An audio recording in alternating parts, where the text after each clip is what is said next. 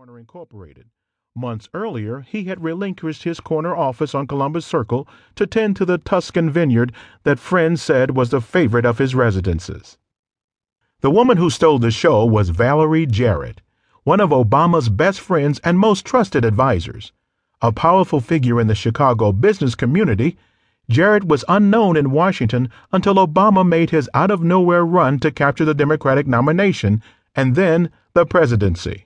Suddenly, she was the most talked about and sought after woman in town. Everyone understood that she would be sitting on the mother lode of the Capitol's rarest and most precious asset: access to the President of the United States. Others sliding up to the buffet included Eric Holder, soon to be nominated as the nation's first black attorney general, and his wife, Sharon Malone, a prominent obstetrician. Deborah Lee, the longtime chief of Black Entertainment Television and one of the most powerful women in the entertainment industry. Franklin Raines, the former CEO of Fannie Mae, a central and controversial figure in the financial crisis that had begun to roll markets around the globe. And cable news regulars, Donna Brazile and Soledad O'Brien from CNN, Juan Williams from Fox News Channel, and, well, me from MSNBC. All of us having talked so much during the long campaign that we were sick of hearing our own voices.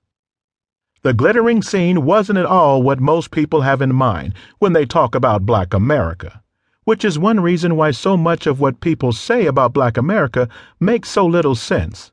The fact is that asking what something called Black America thinks, feels, or wants makes as much sense as commissioning a new Gallup poll of the Ottoman Empire. Black America, as we knew it, is history. There was a time when there were agreed-upon black leaders, when there was a clear black agenda, when we could talk confidently about the state of Black America, but not anymore. Not after decades of desegregation, affirmative action, and urban decay. Not after globalization decimated the working class and trickle-down economics sorted the nation into winners and losers. Not after the biggest wave of black immigration from Africa and the Caribbean since slavery.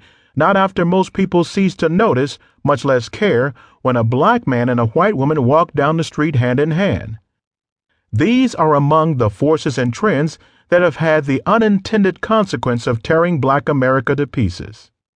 Ever wonder why black elected officials spend so much time talking about purely symbolic issues, like an official apology for slavery? Or why they never miss the chance to denounce a racist outburst from a rehab-bound celebrity?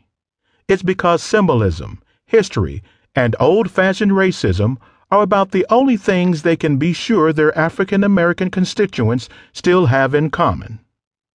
Barack Obama's stunning election as the first African American president seemed to come out of nowhere, but it was the result of a transformation that has been unfolding for decades. With implications both hopeful and dispiriting, Black America has undergone a process of disintegration.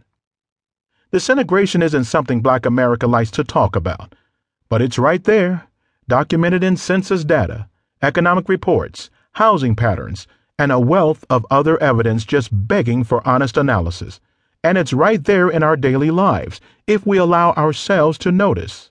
Instead of one Black America, now there are four. A mainstream middle-class majority with a full ownership stake in American society.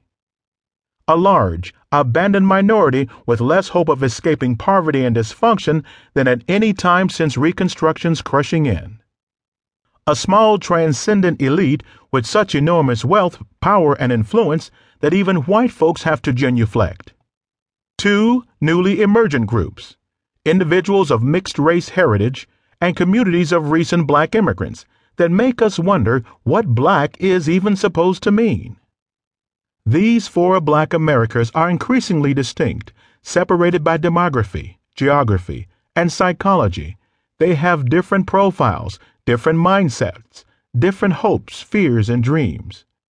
There are times and places where we all still come back together, on the increasingly rare occasions when we feel lumped together, defined, and threatened solely on the basis of skin color, usually involving some high-profile instance of bald-faced discrimination or injustice, and in venues like urban or black-oriented radio, which